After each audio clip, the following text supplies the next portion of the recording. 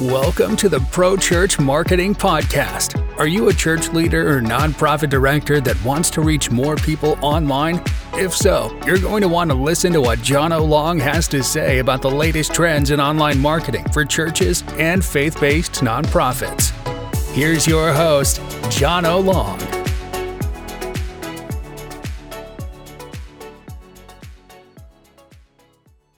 How are you this morning? Wonderful.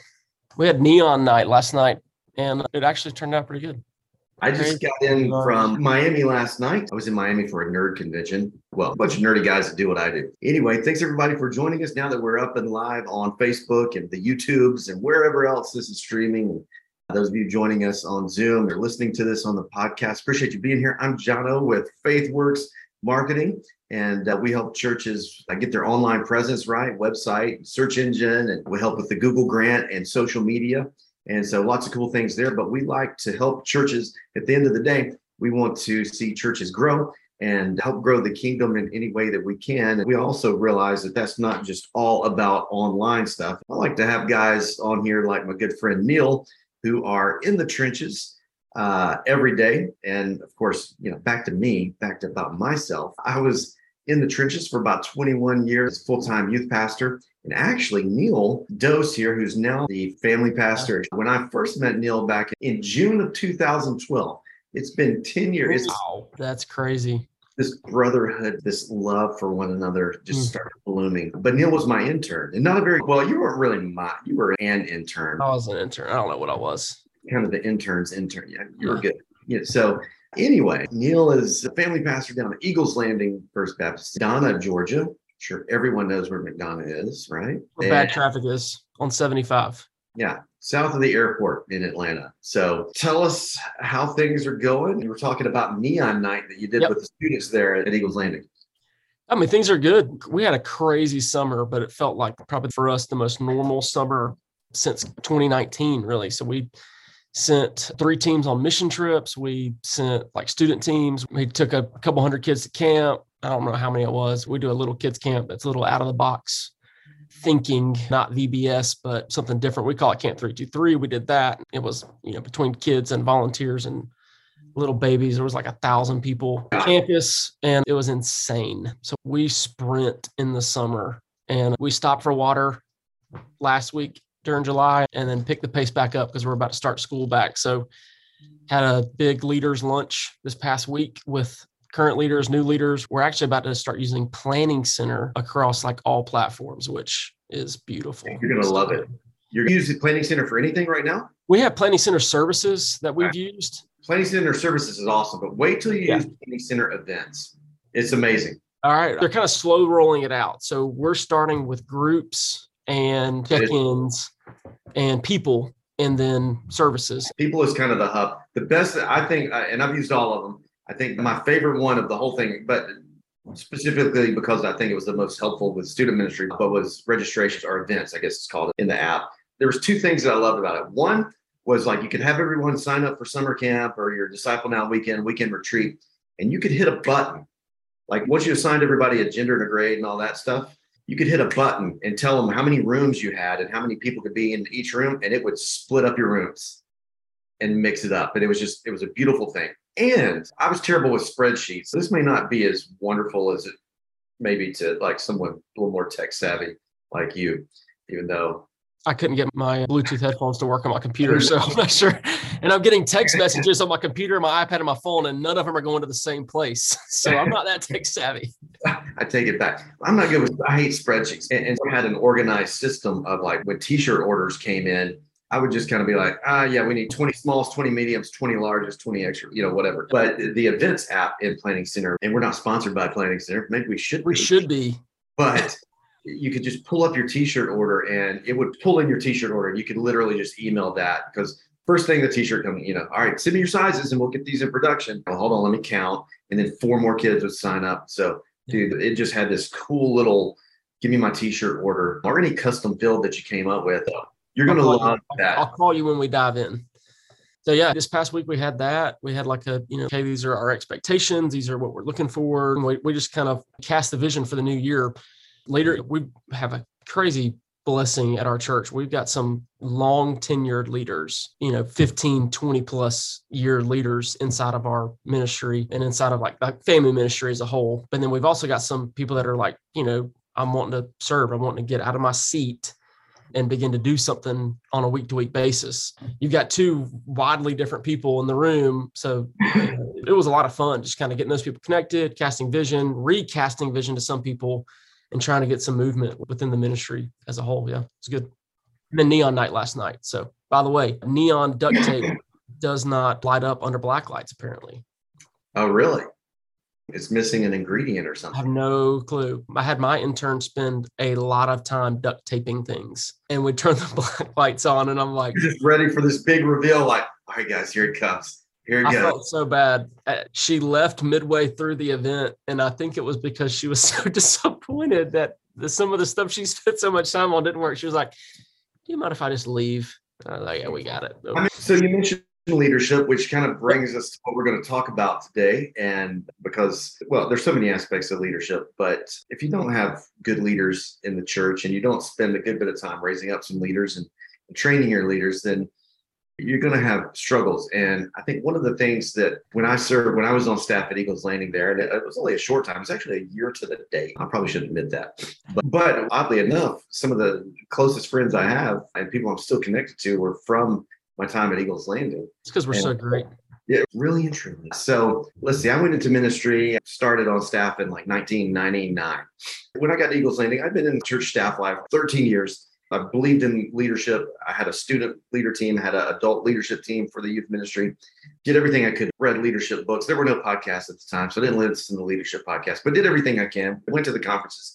And man, I would try to have just a monthly adult leadership meeting or training or something. And I was lucky to get 50% attendance. And then, there were times where I tried to do like every other week thing, and that never worked. I just always felt like I was pulling teeth, and I got better at it and got better at producing community among the adult leaders and stuff. But still, I just never felt like it was something I just really conquered. And then I got to Eagles Landing, and I remember the first time, like we had, I believe it was every other Sunday night after Sunday night stuff. There's a lot of things that went on Sunday nights, but every other Sunday we had like a meal with the adult leaders and everyone, and it was leadership training and planning. And I remember that first one, like everybody wanted to be there, which blew my mind because I was thinking no one's going to show up, and almost everyone showed up. Everyone was happy to be there. We weren't like begging people to be there. No one sat there looking at us like, oh my gosh, will you please hurry up? In fact, I remember thinking like, oh my gosh, these people are never going to stop talking. I'm ready to go home. And it just kept on going. You guys had created it. Obviously, I wasn't responsible for it. Didn't have anything to do with it, but I learned a lot. Anyway, anything to say how you guys have created a culture where leaders want to be around? You said they stick around long term. You've got a lot of varsity long-term leaders there. So how do you do it? How do you pull that off? I mean, that's culture that started long before it started when I was a student for me. So, you're talking when you walked into that's not something that I created. So I can't take credit for any of that. But you've been immersed in it for long enough now. It's culture, man. It really is. I think one of the best things, and I think something we've tried to carry, you got to give people something worth coming to. And I think as much as leaders want to lead, I think leaders also want to be led too. When you're leading people to something and reminding them and continually casting vision, you're reminding them of these are celebration stories. You're giving them ownership. Like in our student ministry, one of the things we always try to do is get kids out of the chairs. And it's the same thing with our leaders. I need my leader out of their small group on a Sunday morning. I don't need them just teaching a small group. I need them owning the ministry because I can't do it on my own. There's different gifts and things. There's a lady on our student team, and her role has actually morphed over the past couple of years. We'll talk about some of this, figuring out roles for people. You have people that have gifts, and you can try to square peg somebody into a round hole, and they may do it for you. And you and the church and the ministry may not be getting out of people what they have to offer. And I think that's a disservice to not only that person as a leader, but to the church and to the kingdom. So go back to this person. She works at Chick-fil-A and like super crazy when it comes to like just hands-on activities and teaching things and helping build culture. So she was a life group teacher and a fantastic fantastic life group teacher for us, for students. And I came to her and was like, hey, like, what if we did this? And she was like, if you told me I could do that instead of doing this, I would jump on that all day long, because that is what I'm passionate about. That is what I love. And it was an out of the box idea, not something we had ever done before. But it was something that she's passionate about, and it's something that created like good movement within our ministry. Now, I could go into detail about that, but I don't think that's why we're here. The point being, she has her hands to the plow of ministry within our church, more than just in life group. She's thinking about these things at home at night. She's thinking about these things when she's away, or even at work. How could what I'm doing at work, how could I bring that into the church? And how can what I'm doing in the church, how can I take that to work? That's the picture of a disciple. That's a picture of somebody living on mission every single day. And I think as leaders, I think we have a responsibility to help draw that out of people. And when you do, I think it really does create some good movement and momentum within your ministry. So we don't just, for me, one of the things I've learned, honestly, for me, it was a pride issue. And I'll say this gently, but I really just viewed people like, can I get them into life group to teach? Because I have a need. I need somebody to teach sixth grade boys. And some of that is like, you've got your important programs that you want to do well. That's what you're trying to say. Some of it is, this is a big deal in our church culture. Life groups are a huge deal, and that's the pressure.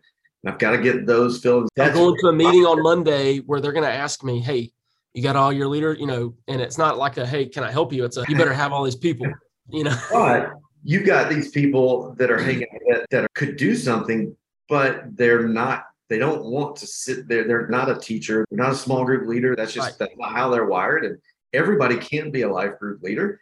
So yeah, you got to take a risk there and open up some other opportunities. And that's a pretty good lesson. When COVID hit, it really was a good reset for me and a really good learning thing. I was able to reevaluate a lot of what we were doing, and honestly, pretty introspectively look and say, man, I'm really just trying to fill space. And that's what I'm looking for. So for me, I had to kind of reset and evaluate, all right, these are my on-ramps for my leaders. Realizing, man, some people aren't going to be teachers, but they'd be an incredible recreation guy in the pre-hang for students. So I just need to go ask this guy to hey, bro, will you set up kickball or set up non-square, whatever it is, and go play this game with his kids? And he's all about it. Well, now he's coming into the student ministry. So this is a literal story. This guy comes in to help out. I think it's actually first touch with us, as far as he went to camp with us and served at camp, and just was really just kind of like a security guy. Like, he was a presence in a room, and he helped me with recreation. He got back and he started helping on Wednesday nights with the rec stuff, set up kickball, wiffle ball, just basketball games for 30 minutes before. Nothing structured, very whatever. And now this fall, he's going to be teaching a life group.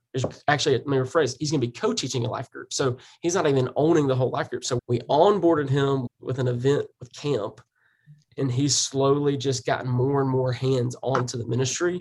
To me, that's become my new, some people are going to come in and say, hey, I want to teach life group, and you can just plug them right in.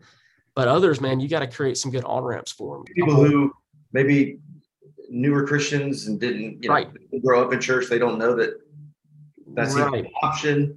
And the other thing, not to interrupt your thought there, but you kind of made me think of how I had a pastor that shared with us, and this was a really good, something that stuck with me, but he talked about we've overlooked a lot of people who are pretty high capacity people at their job. And then they come to church on Sunday, they come be a part of our church, and we don't even know what they do. We haven't asked them or gotten to know them well enough to know what they do out in the real world. And these people are fairly important, doing some big stuff at their work. And then they come here, and those kind of people, they're not going to push themselves on you. They're not coming in and talking about how awesome they are. Hey, let me do this. But if you don't figure it out, those people also don't want to just sit around and do nothing. If you don't find a way to plug them in and let them use their gifts and abilities and skills, then they're going to take off and go end up somewhere that will let them. But figuring out, giving them opportunities to test things out and learning who they are, that's tough. Yeah, I think we're talking 3 keys, and there's 150 of them. The 3 that I would say have, and I turned 32 next week. I'm not an old seasoned veteran. I have been at Eagles Landing for 9 years as a full-time guy. I've been on staff as an intern here. I don't even know, 2009. So whatever that is, 13 years, 14 years, something like that. Under some of the best. Yeah, it was one of the best years for learning how to not do things that I ever had. So for me, there's a confidence level too that I've grown in. I would say when you left, I think, and I stepped into a bit more capacity role, I was 23, 24. Man, I didn't want to go up to a 40-year-old man and ask him to do something or tell him like, hey, this is how we're going to, it was hard for me to steer the ship. So I've learned and grown in that. And as I've learned and grown in what I would say is not being afraid to ask. So key one, let's say I need to make sure I have good on-ramps. I need to make sure I have good ways for leaders to step into my ministry. If the only way is a high capacity life group teacher, whatever, I'm not going to be getting a lot of people. So you're going into a new season and you may not fill the role that you need right now, but you need to create an on-ramp to get a guy that you can train up to fill that role in 6 months, a year, whatever it is. Like you got to have a little bit long game in mind. So that would be key one. So real quick, not to put you on the spot, but what are some of those on-ramps, and not just in student ministry, but just across the board? Can you give us a couple examples of some things for adults particularly? Yeah. So we actually just started a volunteer orientation. So you're interested in serving, and the first thing we're doing is sending you to this volunteer orientation, which happens during our life group time.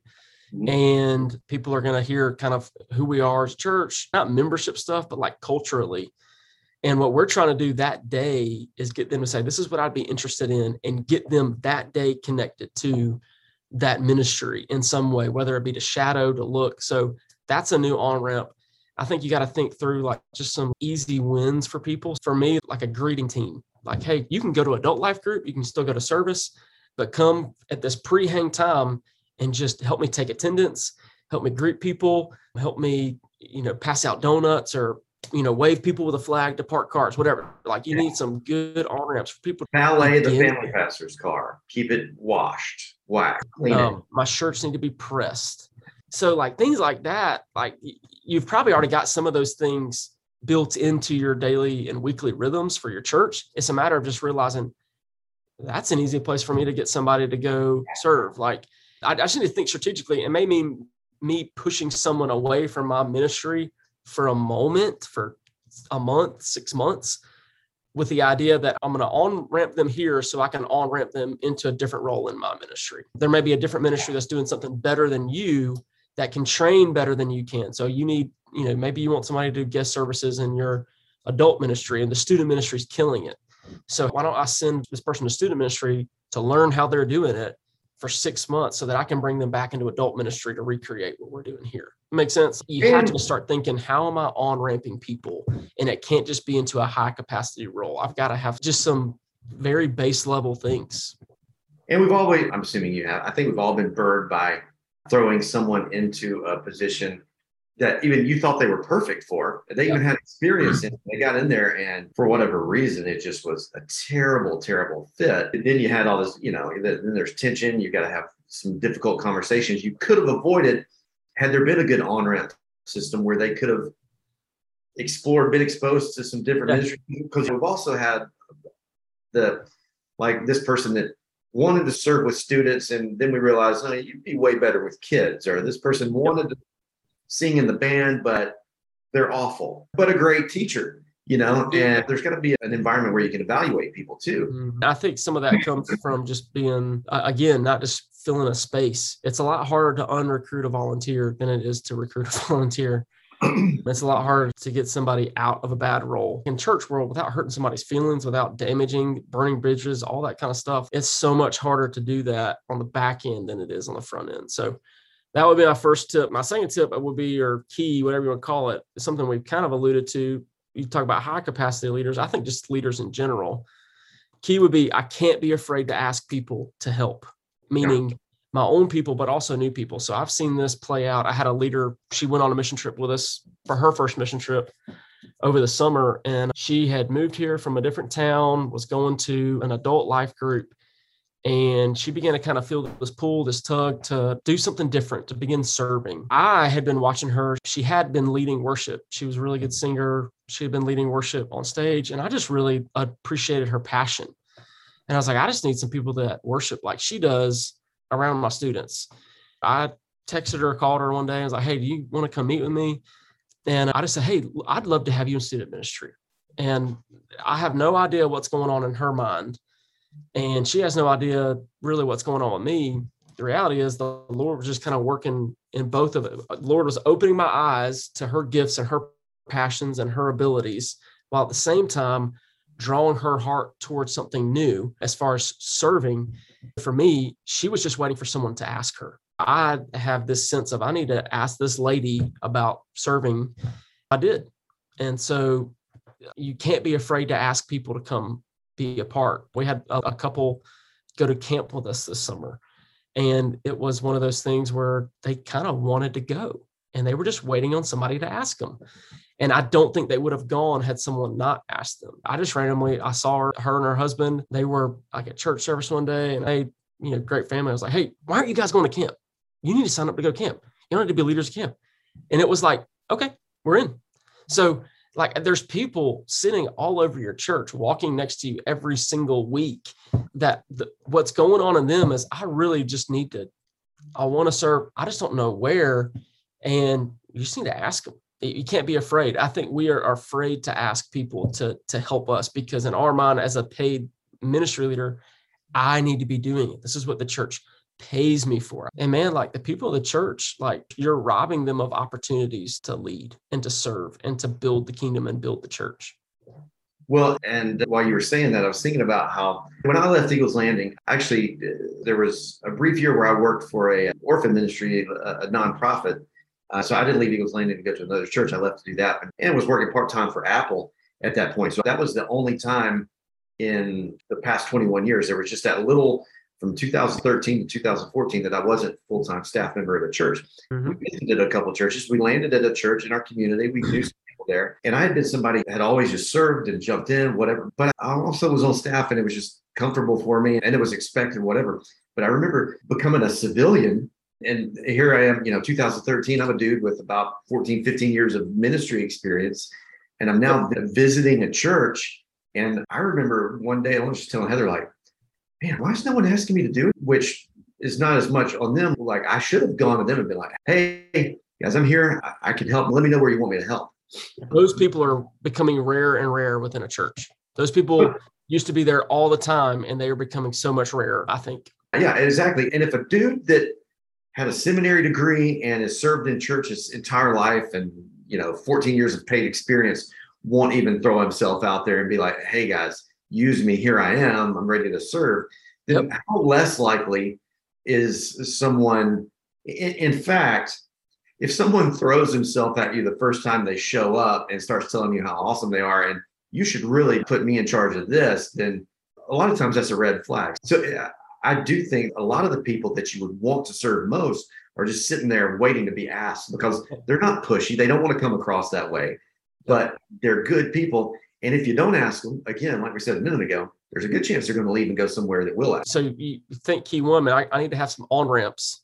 So I have to, like on my side, I've got to have some strategic things that when I do go ask them, what am I sending them to?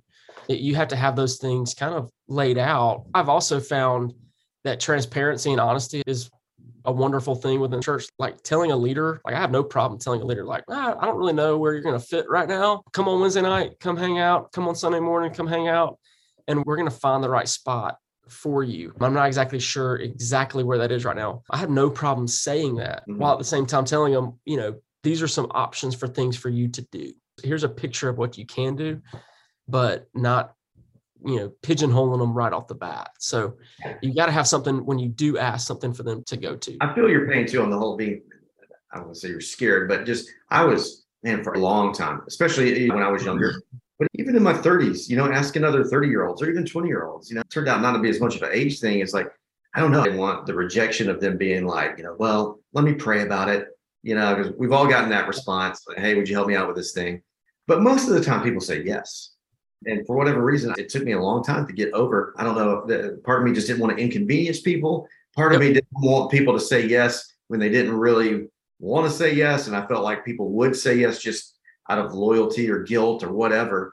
And then I was like, I don't want to end up with a bunch of people who really don't want to be here, but they're just doing it to be nice. I came up with all kinds of excuses, but those are the types of things that will get you stressed out as a church staff member. That's how you end up with, like in youth pastor world, you end up with 50 kids going to an event and you've only got 33 spots, cars because you didn't ask enough drivers, because you waited too long and you didn't want to inconvenience anybody. You can play that out in a million different scenarios, but you need help. You can't do it all alone. You've got to raise up leaders or you'll sink. I think too, the other thing for me that I just kind of was like, I'm going for it. I started trying to hang out with some high capacity people to help me like grow as a leader. So just realizing, man, these guys are doing something right. And I need to spend some time with them and just try to, get what I can. And again, you think on-ramps, like maybe that's the way somebody serves. Maybe that's the way somebody is able to serve the church, is by helping you personally, like leadership wise, grow. So like there's guys that I just buy them lunch every once in a while, and I'm just trying to glean a little bit here, a little bit there. In some of those cases, it's turned into a relationship where I would say their role in the student ministry is honestly helping mentor me as a leader. So I think just, again, that's outside the box thinking. There's ways people can serve the church. There's ways people can serve your ministry, and they may not even have to be a part of your ministry week to week if they're investing in you, or if maybe they're coming in to teach your leaders. So that would lead me to my third key, and it's kind of sub-layered, but I would say this: your leaders, we have to begin to realize that the leaders are not a means to my end. They are not a means to my end. They are a key and essential piece to God's mission. Because of that, I have a responsibility to train, to coach, to evaluate, and to follow up with my leaders. As a pastor, as a leader within the church context, I'm a shepherd, right? Mm-hmm. That's my role. That's my calling. And I've got to do that with my leaders. And I think a lot of times we go past the leaders to the people the leaders are leading, and we forget that my leaders are the people that empower us to do ministry. Without them, the ministry is going to die. So I've got to make sure they're healthy. I've got to make sure that they're in a good headspace. I've got to make sure, all that kind of stuff, in order that the ministry continues to grow and flourish. If they aren't in a good place, if they aren't growing, if they're struggling with what they're doing, we're going to struggle as a ministry. So I've got to make sure I'm providing good coaching, good evaluation. I've got to make sure I'm providing good training for them. It goes back to what we talked about at the very beginning. Those leader meetings, like you got to give them something worth coming to. So we're trying to remind people of the vision. We're trying to give them some nuggets for how to build a life group lesson, how to curate discussion within a group, how to start discipling someone, how to do, X, Y, Z, not assuming they know. Some of them have heard the same lesson from me or whoever, 20 times. I mean, the lesson's bad, but we all need to remind it. I think it's true. Vision leaks. I've got to make sure I'm casting continual vision, continual expectations to my leaders, in order that that is going to be poured into whatever group it is I'm leading. So with the leaders that you have, with the new leaders, you're going into August. Most ministries have probably tried to re-recruit right now, June, July, going into August. You got to make sure you're not just throwing them out there. You've got to make sure you have a plan to coach and train them. You as a leader have a responsibility to shepherd those people. And you've got to get your hands to the plow on that. And that's hard. That's hard work too. And it's never going to end. I mean, really, if you're going to be in ministry, you're going to be training leaders the rest of your life. That's just going to be part of it. But especially right now, school's about to go back, depending on what part of the country you're in.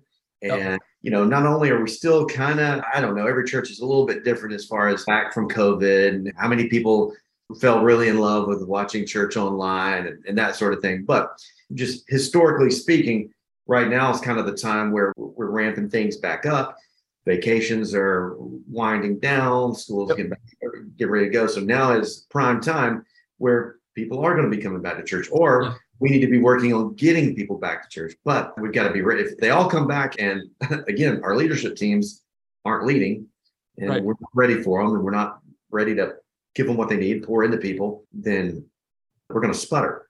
And really from now until Christmas, I mean, this is one of the biggest times of growth for most churches, all year long. These next few months, this is a big ramp up time. So I think it's extremely timely to talk about these leadership keys. And like you said, there's a bazillion of them. Just ask John Maxwell. But for guys in the trenches like yourself and like the people that we're working with, I think what you've mentioned is extremely helpful, especially the idea of on-ramps. I think we all kind of know that intuitively, that we should be giving those opportunities, but there's just a whole lot of other pressure to get other things done and there's more important things, and creating those opportunities and those environments end up on the back burner a good bit, I think.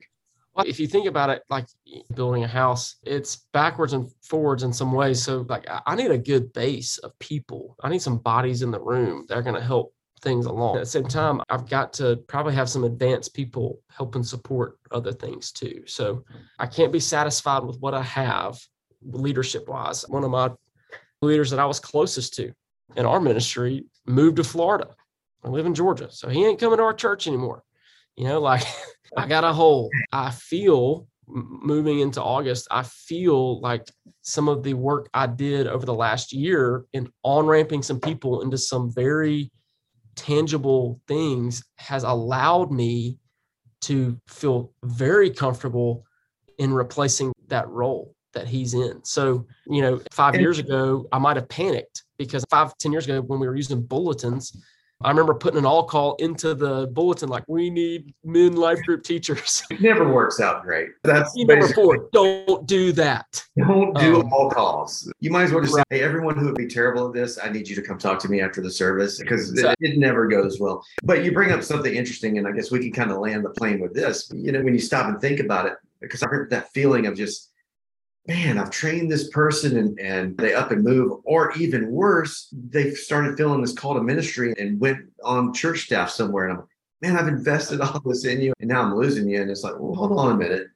This was like, disciples are supposed to go. In fact, if all we do is huddle everybody up and try to keep them with us, like, discipleship involves a sending element. And if they stay with us forever, that's discipleship kind of hitting the lid. You're not doing your job. Exactly. So if no one's leaving and going somewhere else to serve and do something bigger, then we're missing something anyway. At Eagles Landing, the thing we say is you were sent. And we say that at the end of every service, but I say it at the end of every meeting. I say it at the end of every life group, everything that we do, because I need people to know you're sent home, you're sent to your work, you're sent to your neighborhood, like you're sent everywhere. We started using that even within like leaders at our church. We started saying, like one of the life groups has sent us 2 or 3 couples to serve in our ministry. And I've been like, man, in our meetings, the culture that we're creating and they're trying to create within their small group is like, I want to thank Brian, because Brian has sent me 3 couples to serve in our student ministry, or 3 couples to serve in the family ministry. They're sending people out, and that's a good thing. And in the same way, like where you want people to be sending people to your ministry, you need to be sending your people from your ministry out. And I think sometimes too, we hold on to leaders, again, thinking back to, I have a responsibility to help them grow. There may be leaders in your ministry you need to send to a different ministry, because that's where they need to be in order for them to grow. You're actually hindering and hurting that individual because you're hoarding them in your ministry. There's an endless number of students and leaders that have gone to other churches, they've gone to other ministries, and they're helping those places grow. And I celebrate that. It hurts us, but I celebrate it because it's not about me. It's not about Eagles Landing. It's about the kingdom of God. And that doesn't just exist in McDonough, Georgia. It exists across the world. So however that fleshes out, whenever I send a person or a leader out. Yeah, that's huge, man. Super humbly, pin the gold star on my back. Like, I mean, we're killing it here. That is pretty affirming for them to get somewhere, for people you trained up to end up somewhere, and their leaders be blown away. Like, oh my gosh, where did this couple come from? Where did this volunteer come from? How were they already so awesome? I want to talk to whoever they've been serving with, because obviously somebody knew what they were doing. And I think that's huge affirmation to a leader. So yeah, that's all good stuff, man. That's good conversation. And hopefully this has been helpful to everybody who's listened in and watched. And I'm super thankful for your time and really appreciate this. Got anything else exciting going on today? Nothing exciting as this. We're doing a community-wide, like the Lift Tour. I don't know if you're familiar with it, but we're going to host that event at our church this year. So we've got, 15, 20 student pastors from the county and surrounding counties coming to lunch here. Gotcha. Well, awesome, man. I hope that goes well. Again, thanks for being a part of this. Really appreciate it. And I know that everybody who is hearing this is walking away with something I think that'll be pretty useful and significant for their ministry. So I appreciate your time, man. We'll do this again soon. Sounds good. Thanks, Jono. Thanks, everybody. See ya.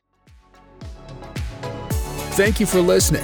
If you're looking for personalized suggestions to help grow your organization by reaching more people online, please email jono@faithworksmarketing.com.